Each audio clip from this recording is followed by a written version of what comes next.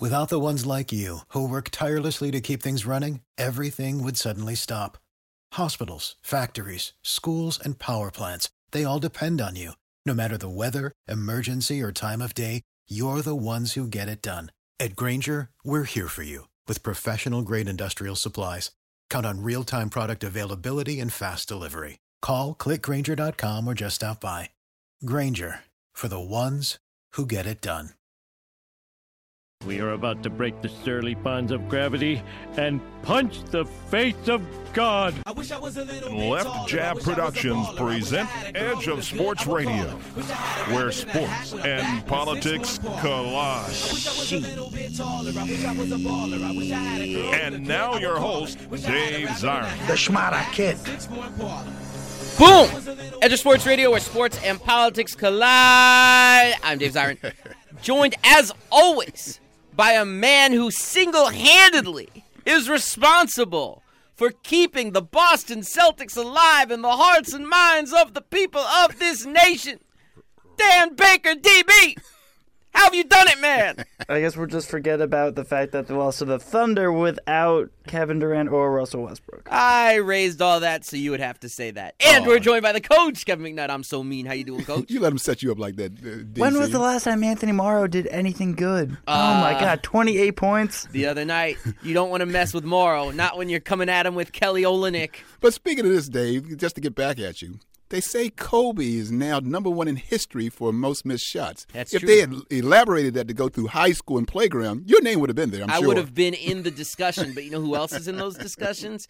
People like Kareem Abdul-Jabbar. John Havlicek. John Havlicek's Yeah. the record he broke. So you got to be great enough to be given the rock, for goodness sakes. Right. And I know that doesn't quite apply to Kobe, but it definitely applies to me. The missed shots come because they want Dave Z shooting that rock, baby. And also, we didn't play in terms of efficiency back then. People more just wanted to see the glory of the arc, the spinning of the ball. I mean, because that was part of the show back then. So, you know, it's like it wasn't really about whether you could make shots or not. It was about seeing me. Why did I do that, DC? I should The know vertical jump, 5'9" the extension center of the from arm. Bronx. You know. Every time I get shorter and I come from a different place. I know. Wherever. It's ridiculous. Well, we got a hell of a show this week. We're going to come back after this break, and we're going to talk about the controversy, or should there even be a controversy, around Derrick Rose and some of his comments. Very interesting discussion from my point of view. We are also going to talk to Richard Kent, our women's college basketball expert, about the upcoming season in women's NCAA hoops. A lot of fascinating storylines there. And we're going to talk to Jamila King from Color Lines. She's putting on the Facing Race. It's kind of like this incredible convention of racial justice activists this weekend in Dallas, and I'm speaking on a panel with Jamila about sports and racial politics, and we're going to talk about what we're going to talk about, a preview for everybody who's not in Dallas. You're the moderator, right? I am the moderator. All right. That's right. Jeff Chang, Robert Holden, Jamila. It's going to be a great panel. And, of course, we can't do any of this, though, until we come back right after this. Edge of Sports Radio with Dave Zirin. We'll return after this.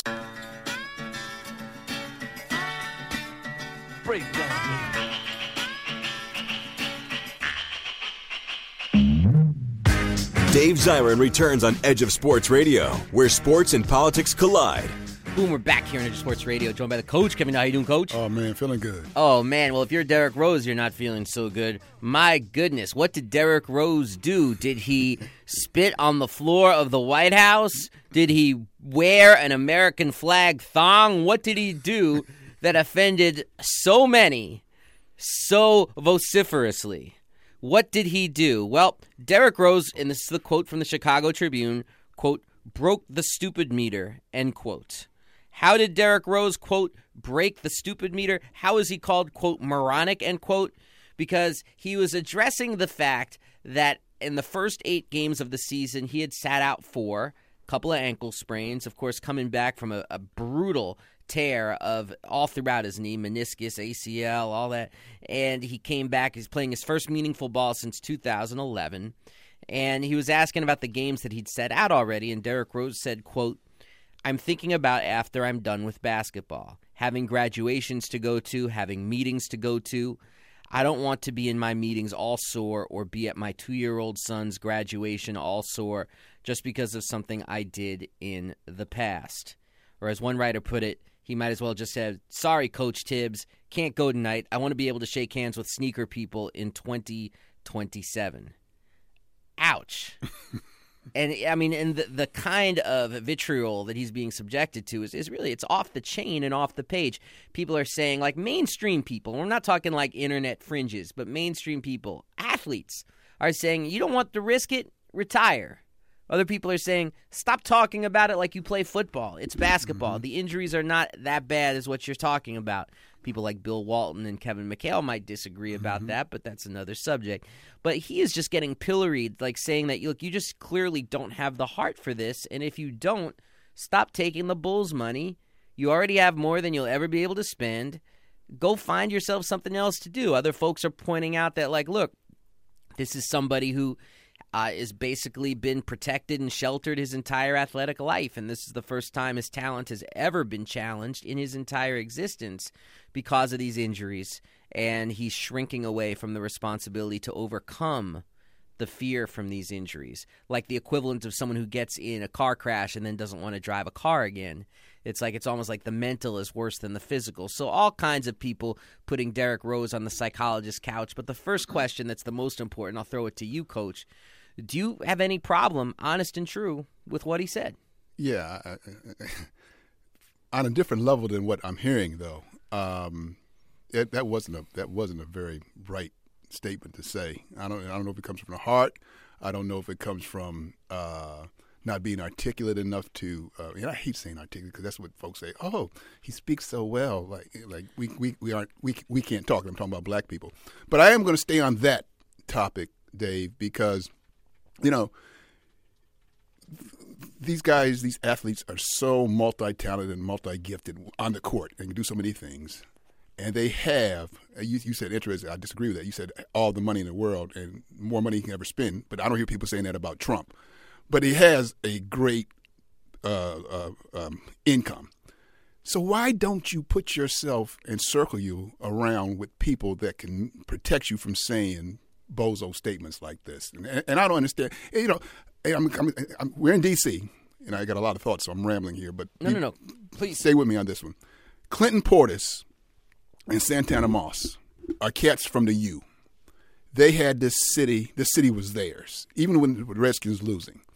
And those cats never tried to up their profile by taking classes to speak better, to articulate better, to get their thoughts out better. And I don't understand that because they had this city by the tail and could have went anywhere, post-career. And I don't understand how athletes don't take advantage of that. They do all the things. They can dunk. They're multi-talented. They can do every phase of on-court activity or on-the-field activity, and then don't take care of it on that end. And that's what I think I have the issue with Rose here. Coming off of what he said, what he's been through, he's played, 10 games in the last 2 years. You can't say this. You open yourself up for that fire.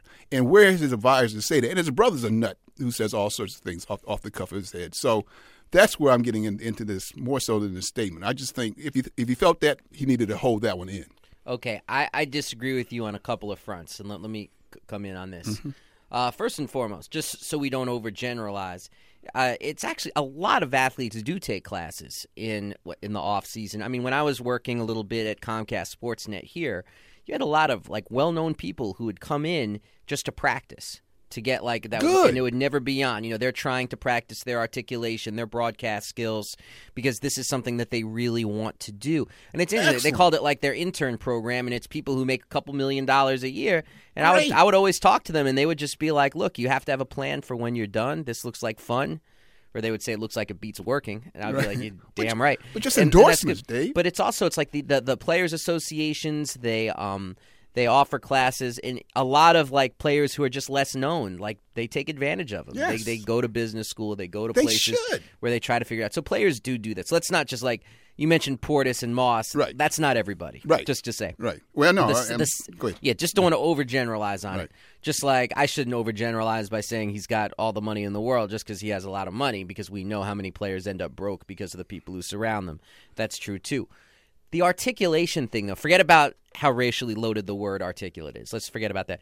But the articulation thing that you raise, I disagree with, because when I read his quote, I actually think it's quite articulate. I just think it's the sort of thing which you're not supposed to say, but that a lot of players think. Players make, quote unquote, what Deion Sanders calls business decisions all the damn time. I mean, I'm watching, and this is nothing new. I was watching this documentary about Jim Brown because I'm doing the Jim Brown book, and this safety who wasn't small. I forget the name of the safety, but he's 200 pounds. He would say that his tactic for tackling Brown was to literally let him go by and then grab him by the shoulders pads from behind. You know, like he would do like a bullfighter going ole and then grab, and he was like, yeah, that was a business decision because you just didn't want to get knocked by Jim Brown. Right. But you really think Derrick Rose is talking about 2027? I think he's talking about 2020. I think when he says he wants to be at his son's graduation, his son is 2. So he's talking about 16 years from now. I don't. I think that, look, and I was talking with Atan Thomas. Atan Thomas was giving Derrick Rose a lot of love today, former NBA player, because Atan had the situation where he had an irregular heartbeat and he had to have his entire sternum cracked open. It's insane surgery. Like literally, they have to imagine a spike and a hammer, and they have to just bam crack open your entire sternum cleanly to repair the heart.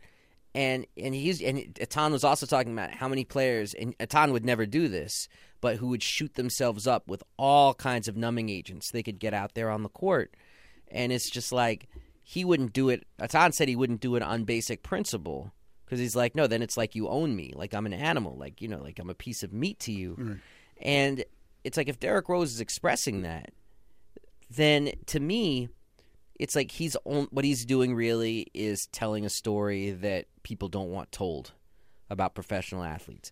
But it's the same story we see when Coach Pop keeps his players on the bench, extending their careers. It's the same stories that aren't told, but that we see when LeBron James comes off a season where he's carrying Dwayne Wade and is just like, my career is not going to be as long if I'm playing with these older cats. Yes and no, Dave, because we're talking about sprained ankles. And we get sprained ankles walking down the steps here. So if he was saying that about knee, and I can understand when he's sitting out for the playoffs, and I'm not rushing back and all that. That's one thing. We're talking about he missed 2 games off of sprained ankles. If you were a Chicago fan, would it piss you off? What he Absolutely. said? Look, sit out the playoffs. I'm not ready to come back. That's a personal choice. I don't know your pain. I can understand that. But sprained ankles, we've all have had sprained ankles. And for him to say this after a sprained ankle, it's a hard sell. Yeah, a very hard sell. I could see that. And, and Chicago's a tortured fan base. And then there's the flip side of this where I don't think any of these players trust Coach Tibbs to manage minutes. I mean, he will run these guys into the ground to win a regular season away game in New Orleans. And a lot of that's going to, trust me when I say this, that's going to get old after a while, too. Trust me on this. This is Edge of Sports Radio. I'm Dave Zirin. Hey, we'll be back right after this and talk to one of our favorites, Richard Kent. Edge of Sports Radio with Dave Zirin. We'll return after this.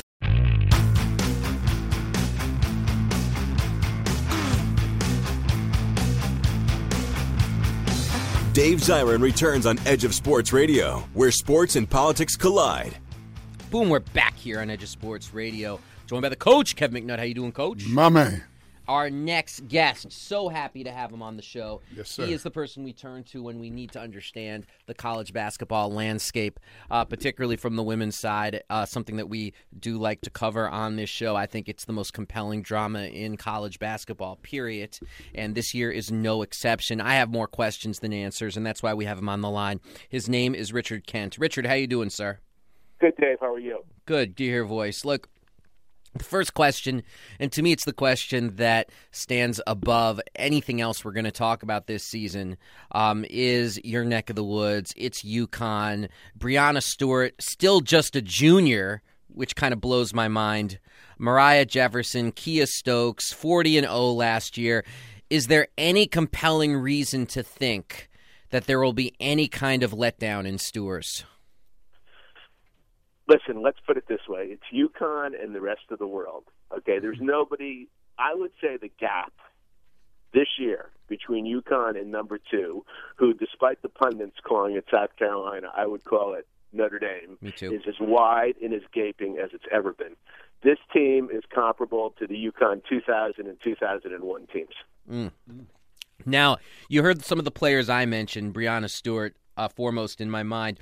So at least we can learn a little bit more about UConn. Who are the players other than Stewart and Jefferson, Kia Stokes? Who are the players that you think people should keep an eye on, entertaining players, people who you think will be people that we should watch?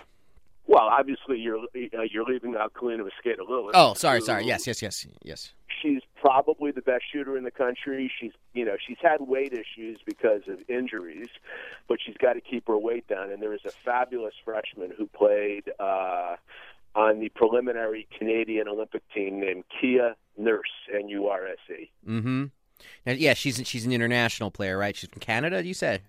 Correct. Wow. And so that's some of the folks that we should be looking at. And it's interesting, though, one, I guess, drama, because I agree with you that it's UConn. I mean, this is even worse than, like, Tiger Woods versus the field from about a decade ago. I mean, it's them and everybody else. But one drama within the drama that I found interesting is that as great as Breanna Stewart is, as much as she's, the defending player of the year, many national publications are picking Jewell Loyd from Notre Dame to be the player of the year this year. What are your thoughts about that? Well, that brings us down to the interesting argument or discussion of MOP, Most Outstanding Player, or MVP. Jewell Loyd means more to Notre Dame than Breanna Stewart means to UConn because Jewell Loyd is Notre Dame. Right. This is a crazy statement to make, and God forbid anything happens to Breanna Stewart or she blows out her knee or something. I think if that happened, UConn would still be in the mix for a national championship, would certainly be a Final Four team. If something happened to Jewell Loyd, season over, Notre Dame. It is interesting. I mean, Jewell Loyd, it's because you mentioned that about MOP versus MVP. We're talking about the Wooden Award, really, when we're talking about Player of the Year. How is the Wooden Award traditionally judged players? Do they do it by MOP or MVP? I don't have the list in front of me, but I would tell you that it would be MVP. And it's not always a player on the national championship team that wins it. In other words, I'm certain that Brittany Griner won it at least one of the 3 years that she didn't win a national championship at Baylor. Mm-hmm. Yeah, no, she certainly did. So some other questions I have. I should just be asking you what you're looking at this year, but I'm being a little bit selfish because I have some of my own questions. One player that really intrigues me is Rashonda Gary for Cal. She dropped 43 points in a game last year. How good can Cal be, and how good can Gary be? Gary's excellent. Gary is certainly a top 10 to 12 player nationally, and I love Lindsay Gottlieb as a coach. She is very cerebral, and she's a Brown grad. I'm not saying it because she's a Brown grad, but she is. I think she has a background in either math or engineering, and I've gone to 2 or 3 of her press conferences, and I've been really impressed with her. I'm impressed with the intricate style of the offense that she runs and how she's been able, in a relatively short period of time, to compete, really compete on not equal footing, but almost equal footing with Stanford. Mm-hmm. No, it's an incredible program in terms of its ability to be at the top tier of the NCAA women's landscape. The other question, once again, staying pretty selfish here, the all-time leading scorer in UMD history, male or female, is not Stevie Francis, it's not Juan Dixon, it's, of course, Alyssa Thomas. Gone for UMD. UMD, of course, a Final Four team a year ago. Now they're entering the Big Ten. What are your expectations for the Terps? Well, the Big Ten does an interesting thing, and I spoke to one of the head coaches, and the coach told me why. I've just given it away by saying a he, but the coach told me that the Big Ten in their preseason poll, only picks 3 teams because they don't want to create an issue with teams 11, 12, 13, and 14 with their coaches, their athletic directors saying, why you only pick 13th in the league, or it could hurt attendance. So they only picked the top 3 teams, and Maryland was the number 1 team picked. Now, I think, going back to alma maters and stuff, that my alma mater, Rutgers, is being ignored. They won the NIT last year. They got snubbed for the NCAA with a 19-12 record. They have their top 8 players back, and they have a player, Tyler Scaife, at point guard, who is every bit as good as a sophomore as both Cappie Pondexter and Tasha Pointer. Wow. Now, wait a minute, though. Are you saying that reports of the demise of Vivian Stringer are greatly exaggerated? No. I can't say that because I'm not a Vivian Stringer fan. I'm saying that when you push her out of the AAC, out of the Big East, when she doesn't have to play UConn theoretically 3 times in a season, and suffer 40 to 47-point defeats, I think it's going to help her psychologically, because I think she had never seen anything like that in her coaching career at Cheney State or at Iowa, and I think that without losses like that, psychologically her teams are going to be stronger, and she's going to be stronger as a coach. The Big Ten is very underrated, I feel. Iowa's very good. Nebraska's very good. Penn State is very good. Michigan State, despite the loss of their center, is very good. Obviously, we talked about Maryland, but there is no great team. There is nobody who you would anoint as a Final Four team. And, that's been the story of the Big Ten in men's basketball, too. Here's an amazing stat. The UConn men, since 1999, have won more national championships than the Big Ten. Wow. I mean, which just blows my mind. Now, this year, and I know we're talking about the women, but this year there's a Final Four team in the Big Ten men's basketball, and that's Wisconsin. I mean, no ifs, ands, or buts. They have the best player in the country, as far as I'm concerned, in Frank Kaminsky, and they have a top 10 player in Sam Decker, who will definitely be a lottery pick in the NBA draft. That's really interesting. The UConn dynasty has, I would say, floated beneath the ether somewhat in terms of discussion, hype, etc. Maybe because of Calhoun leaving and part of it being under Kevin Ollie. Maybe because a couple of these teams were teams that just seemed to get very hot at the right time. But it hasn't been the sort of thing where people have, oohed and ahed over their success over the last 12 years, like other schools that have done similar or not even as well. Duke, for example. Well, let's put it this way. I mean, Calhoun is a great, great coach, but he's not a beloved coach. And rightly or wrongly, and he had 2 incredible upset wins over Krzyzewski.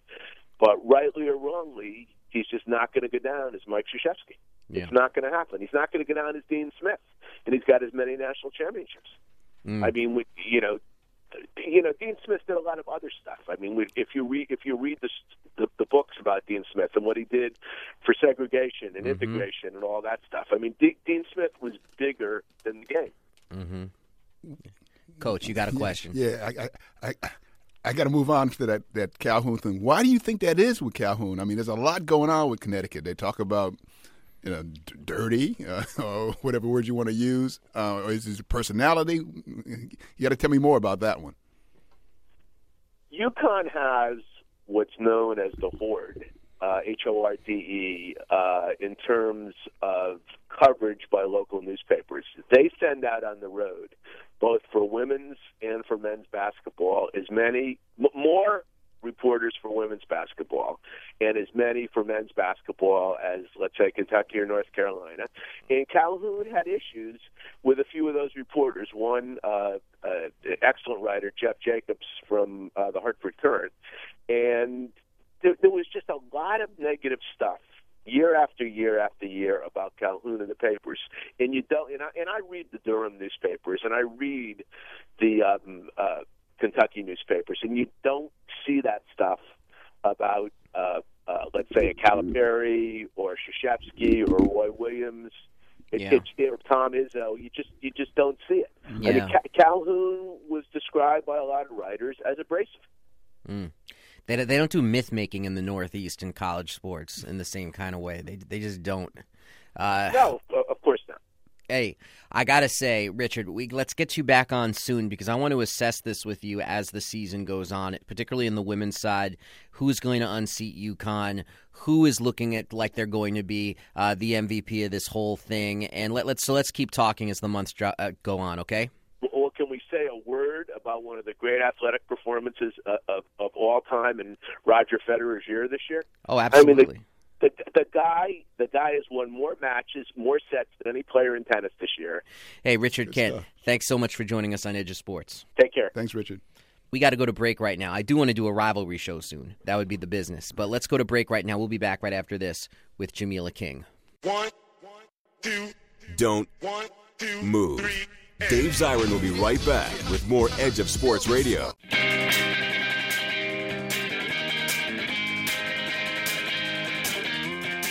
You're listening to Edge of Sports Radio with Dave Zirin. Boom, we're back here on Edge of Sports Radio, joined by the coach, Kevin. How you doing, Coach? My man. We are joined now by one of the organizers of the upcoming Facing Race Conference in Dallas, senior editor at Color Lines, a pontificator about sporting matters. So excited to have her on the show. Her name is Jamila King. Jamila, how are you doing? I'm doing well. How are you, Dave? Very well indeed. So first and foremost, I thought this would be a good time to talk to people out there about Facing Race, about this amazing conference that you're putting on in Dallas. But obviously, the real reason I'm having you on is because you and I are doing a panel together at Facing Race about sports. So let's start right there. Why did you, when you were planning the conference, think we need to do a sports session at Facing Race? And also, please, you should probably explain a little bit what Facing Race is. Yeah, of course. So first off, Facing Race is a national conference. It's presented by Race Forward, which is the publisher of Color Lines, and that's the publication that I work for. And it's the largest multiracial, intergenerational gathering for racial justice in the country. So this year's conference is the largest in our history. We've got people from 44 states and 6 countries outside of the U.S., and it's also the 10-year anniversary of the conference. So, we've had them in Baltimore and Chicago and the Bay Area, in New York, and now in Dallas. And, it's always a ton of fun. I think people in the racial justice movement come together to talk about the big issues of the day, but also to have fun with one another, to laugh with one another, and to talk about culture. That's a really omnipresent part of all of our lives. And that's sort of where I come in. So I'm on the Color Lines team, I'm the person who looks out at culture and pop culture specifically. And when coming up with the conference, we were trying to figure out, what are the ways that we can sort of get into the bigger issues of the day and talk about politics and talk about race in a way that's accessible for folks and in a way that really touches their everyday lives. And sports is one of those areas. So, we decided to actually put together a panel that talks about a lot of the leading issues of today that deal with race in the country. And there are a lot, as you very well know. But, the issue over the Redskins name has been a big one. So we've got a man named Robert Holden, who is from the National Coalition of American Indians, who's going to join us. Myself, you, and then also Jeff Chang, who just published a book called Who We Be, the sort of a history of racialization and multiculturalism in the U.S. So, it's going to be an opportunity for us to talk about the things that we care about, to laugh, to have fun, to shake our heads, and to talk about race in a way that's accessible and that's approachable for folks. See, you mentioned the Washington name.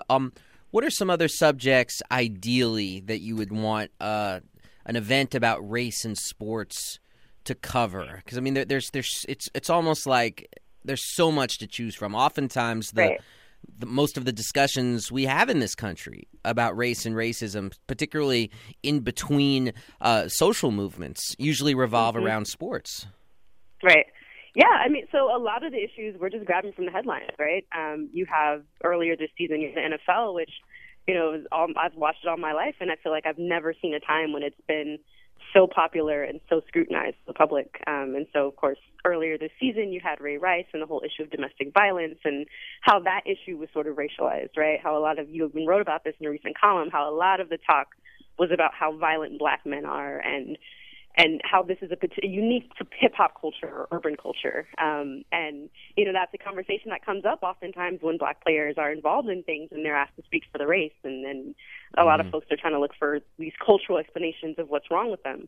And so we're going to talk about that. We're going to talk about, we're really going to see where the conversation goes, but I'm really interested in talking about, just sort of the history, right, of different moments in history when sports have really sort of opened the door for conversations about politics. You think about Jackie Robinson breaking the color barrier, those are really seminal moments in our culture, and they happen on the playing field, and I think that's a really important place to start for a lot of folks. Now, forgive me if the question I'm about to ask you is also one that might come up in Dallas. You'll just then have a little head forward on this, but as a journalist, how do you write about something about Ray Rice? Like, what's the methodology? Because on the one hand, there are, because of racism, one of the effects of racism is that it organizes people really against their will on racial grounds as an objective reality. And because of racism, there are very real factors that studies show, for example, inhibit women of color from going to the police if they're in abusive situations.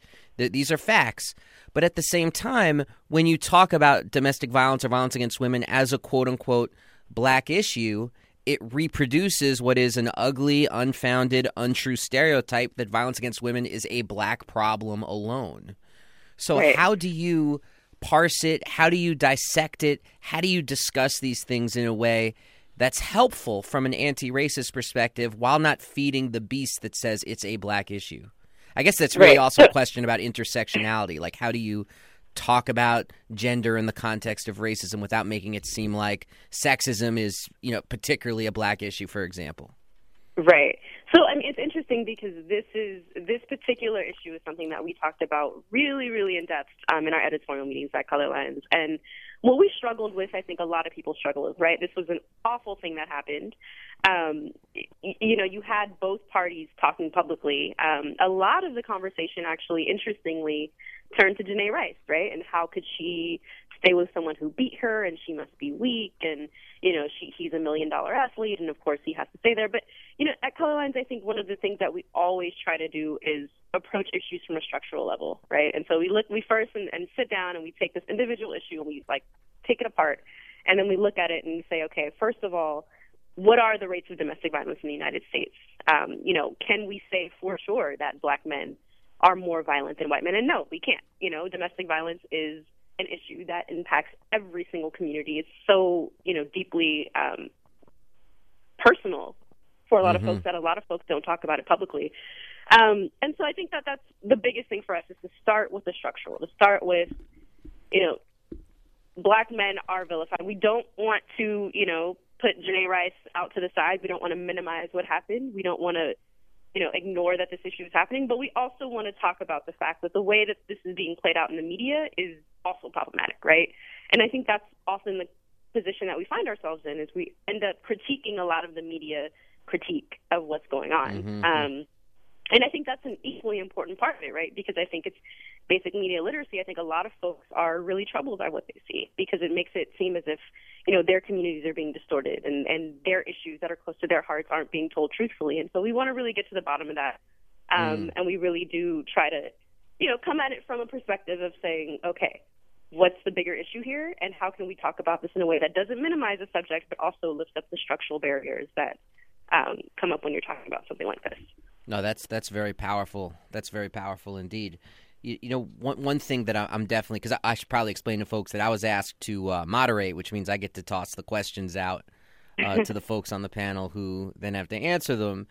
And one question that I've been trying to think about the right way to phrase it and the right way to ask it, but it just seems like there's so much academic writing that's come out, sociological writing, many from African-American writers about, on the whole of it, professional sports and the values associated with sports have been destructive to the Black community, that these are destructive values. And my personal view, of course, is that it's not helpful to look at anything as destructive or constructive, that you have to, take these things apart and look at it structurally, et cetera, et cetera. It's not like all cultural arguments, okay, would racism disappear if sports went away? Hardly, so but at the same time, I would want to ask, and I'm just curious what your thoughts are about the role that sports plays in particularly urban Black communities. And is it something that is a positive or a negative? You know, it's funny because I just finished reading a book by a neuropharmacologist named Carl Hart, and he's at Columbia, and he wrote this book called High Price. And he kind of debunks a lot of myths about drug culture and a lot of myths surrounding what it means to grow up in an urban area. And he uses his own personal memoir to do that. And one of the things that he says, and I think I could really relate to that, and I think that a lot of folks can relate to it, is that sports is actually, when you grow up playing sports, it's a really, really important sort of developmental tool, right? Like there's an accountability that you learn to people. There's learning how to play with a team. There's keeping yourself in physical shape. There's doing well in school so that you can actually stay eligible to play sports. And so I think that those are the really sort of basic things that folks don't pay enough attention to, right? It's like, yes, the culture of sports, you know, there's money, there's misogyny, there's all of this. And then there's also the very basic stuff around, like, how does this help kids survive their environments and survive their day-to-day lives? So, I mean, I think that's one important point. I mean, I think also just, you know, sports is our culture. It's a huge part of our culture. And I think that there's a reason why, you know, every Sunday, you know, folks in every Black community get together to watch football games. It's deeply embedded. It's a way to come together. It's a way to celebrate. It's often a way, I think, for a lot of folks in cities to celebrate their communities and their cities and that are increasingly being gentrified and all these things. But, you know, I think just like music, just like entertainment at large, there are issues. It's a reflection of our culture. It's a reflection of all the really destructive things in our culture, and it's just on a bigger public scale. And so, you know, I think you can't say it's good or bad. I think it's us. You know, it's a really important part of our culture. Yeah, I'd say it's one of those things that it can sometimes feel all powerful and so all consuming that people latch onto it as, well, this must be the reason for the problems, instead of actually looking at what the root problems are. And I'm sitting here with Kevin McKnight, his book, Hooked on Hoops. He's been a referee in D.C. for 30 years, and that's something he talks about a lot, though, about the positive and the negative that comes from the hoop obsession at such a young age by a lot of kids and how that shapes ambition and dreams and all the rest of it. Am I mischaracterizing your work, Coach? No, and that's it. The good or bad situation, it's because excessive addiction, and that's the problem. And especially as it relates to youth, there is no second dream. And that's where it becomes so destructive, you see. I'm a sports guy all my life, love it. I had my daughter play. She got scholarship through it. Great thing. I'm a sports fanatic. That's why I'm on this show, and I especially love the politics and race issue of everything that you're talking about here. But, man, I see it every day. It is a one-way street. You're on a train heading downhill with no brakes, and that is just wrong. There is no second dream. Play, but have a second dream, and that's so. It's just what you two have been saying, and I want to listen to you guys talk. But I love the topic. That's a deep a deep way to put it. That resonates with me, Jamila, from my work with kids. Does that second dream resonate with you? The idea of that? Yeah, I mean, absolutely. It's, you know, I think about the folks that I know. The you know, like, you have this dream of becoming an NBA player, and that's it, right? Like, you don't, a lot of times those are only options, right? But you said it best, is that you can either shoot basketball or you can sell drugs. And so, you know, I think that the fact that there are so few opportunities in a lot of the communities where a lot of these major athletes are coming from really speaks to, you know, how devastating it can be when you don't realize your dream. And, you know, so few people do, right? Like, it's a meritocracy. So the folks who do make it to the NBA are like 0.001% of folks who actually make it, right? And I don't think that that's publicized enough. And I'll tell you one other thing I'm going to ask you about, Jamila, just because you and I have spoken about this before in the context of Nas and hip-hop, is the role that gentrification has played on the idea of urban sports. Because it's like the great athletes, you're seeing them now, like Kevin Durant, LeBron James, Dwayne Wade. What do they have in common? They're coming out of private high schools in the suburbs. Right. Which I think also has sort of a dislocating effect on the traditions and the traditional narratives, frankly, that we're all used to from decades ago. Thank you so much for joining us. Can't wait to see you in Dallas. We're going to have a great time. Same here. Thanks, Dave. Keep doing what you're doing. Yeah, and what she's doing is amazing work. Yes, sir. That's Jamila King, ladies and gents. Hey, we got to go to break right now. We'll be back after this to wrap up the show. Dave Zirin will continue with Edge of Sports Radio after the break. Edge of Sports Radio returns. Here's Dave Zirin. Boom, we're back here on Edge of Sports Radio to wrap up the show. Coach, we have been hard on the ESPN 30 for 30 series when we have not liked it, like the one that Michael Rappaport exhumed about the Knicks, dug it up and put it out on the table and expected us to genuflect. But there was a great one earlier this week called Rand University about Randy Moss. Did you see that one? Yes, I did. I would just. I hope I didn't prejudice you by hinting at my thoughts, but just straight up to you, buddy. What did you think of Rand University? I'm a Randy Moss fan, so you already got me there. Although I was a Knick fan in those days too. Yeah, that doesn't always do it. That doesn't always do it. And even with this one, again, our level of knowledge is so high, and we want more. It was good. It showed me some things that I didn't know. That he I learned mixed race son, a child. The solitary confinement on weed charges. The tape to Florida State University. Yeah. And stuff I didn't know. But then, I was looking for more when he got into the NFL side because his rookie year, man. What do you have? 19 touchdowns. He had a crazy rookie year. It was sick. It was like nothing anybody had ever seen before. Right. And remember, he got all those catches and all those touchdowns fighting with two Pro Bowlers. Chris Carter. And Jody Reed, who was a Pro Bowler. Is that right? Yeah. Oh, Pro Bowler. Yeah, okay, yeah. That's exactly right. Carter, yeah, I was thinking HOF, which Carter is. Yeah, definitely. Yeah. But it's just like we had that level of talent that he's trying to break into, and he was just amazing. It was like an undeniable talent. He's a first ballot Hall of Famer if there's any justice in the world. And, I agree with you that, but the thing about, and a lot of people were saying this, that the thing about Randy Moss is that you want like an epic novel, not a novelization, if you will. Like you want like a multi-volume series. Mm-hmm. There's a lot there, so much there that I would love to have like a serious deep sea investigation into. Yeah. But for what it was, amazing. We got fed, but I looked at the clock and said, "Oh, it's going off. Wait a minute, there's more to tell. Give me more. Another half hour." But, Randy Moss, Rand University. I'm a fan too, and that's the thing too, is that you got to have a compelling subject matter, but you also have the ability to tell the story, as we learned, and that's to me the yin and yang of the Knicks one and the Randy Moss one. You got to do both. You got to tell it well, and you got to have a good subject. I can't wait for yours. Hey, for Coach Kevin McNutt, I'm Dave Zirin. It'll be 10 minutes. Yeah, we are out of here. Peace. Edge of Sports Radio, where sports and politics collide. Tune in next week and go to edgeofsports.com.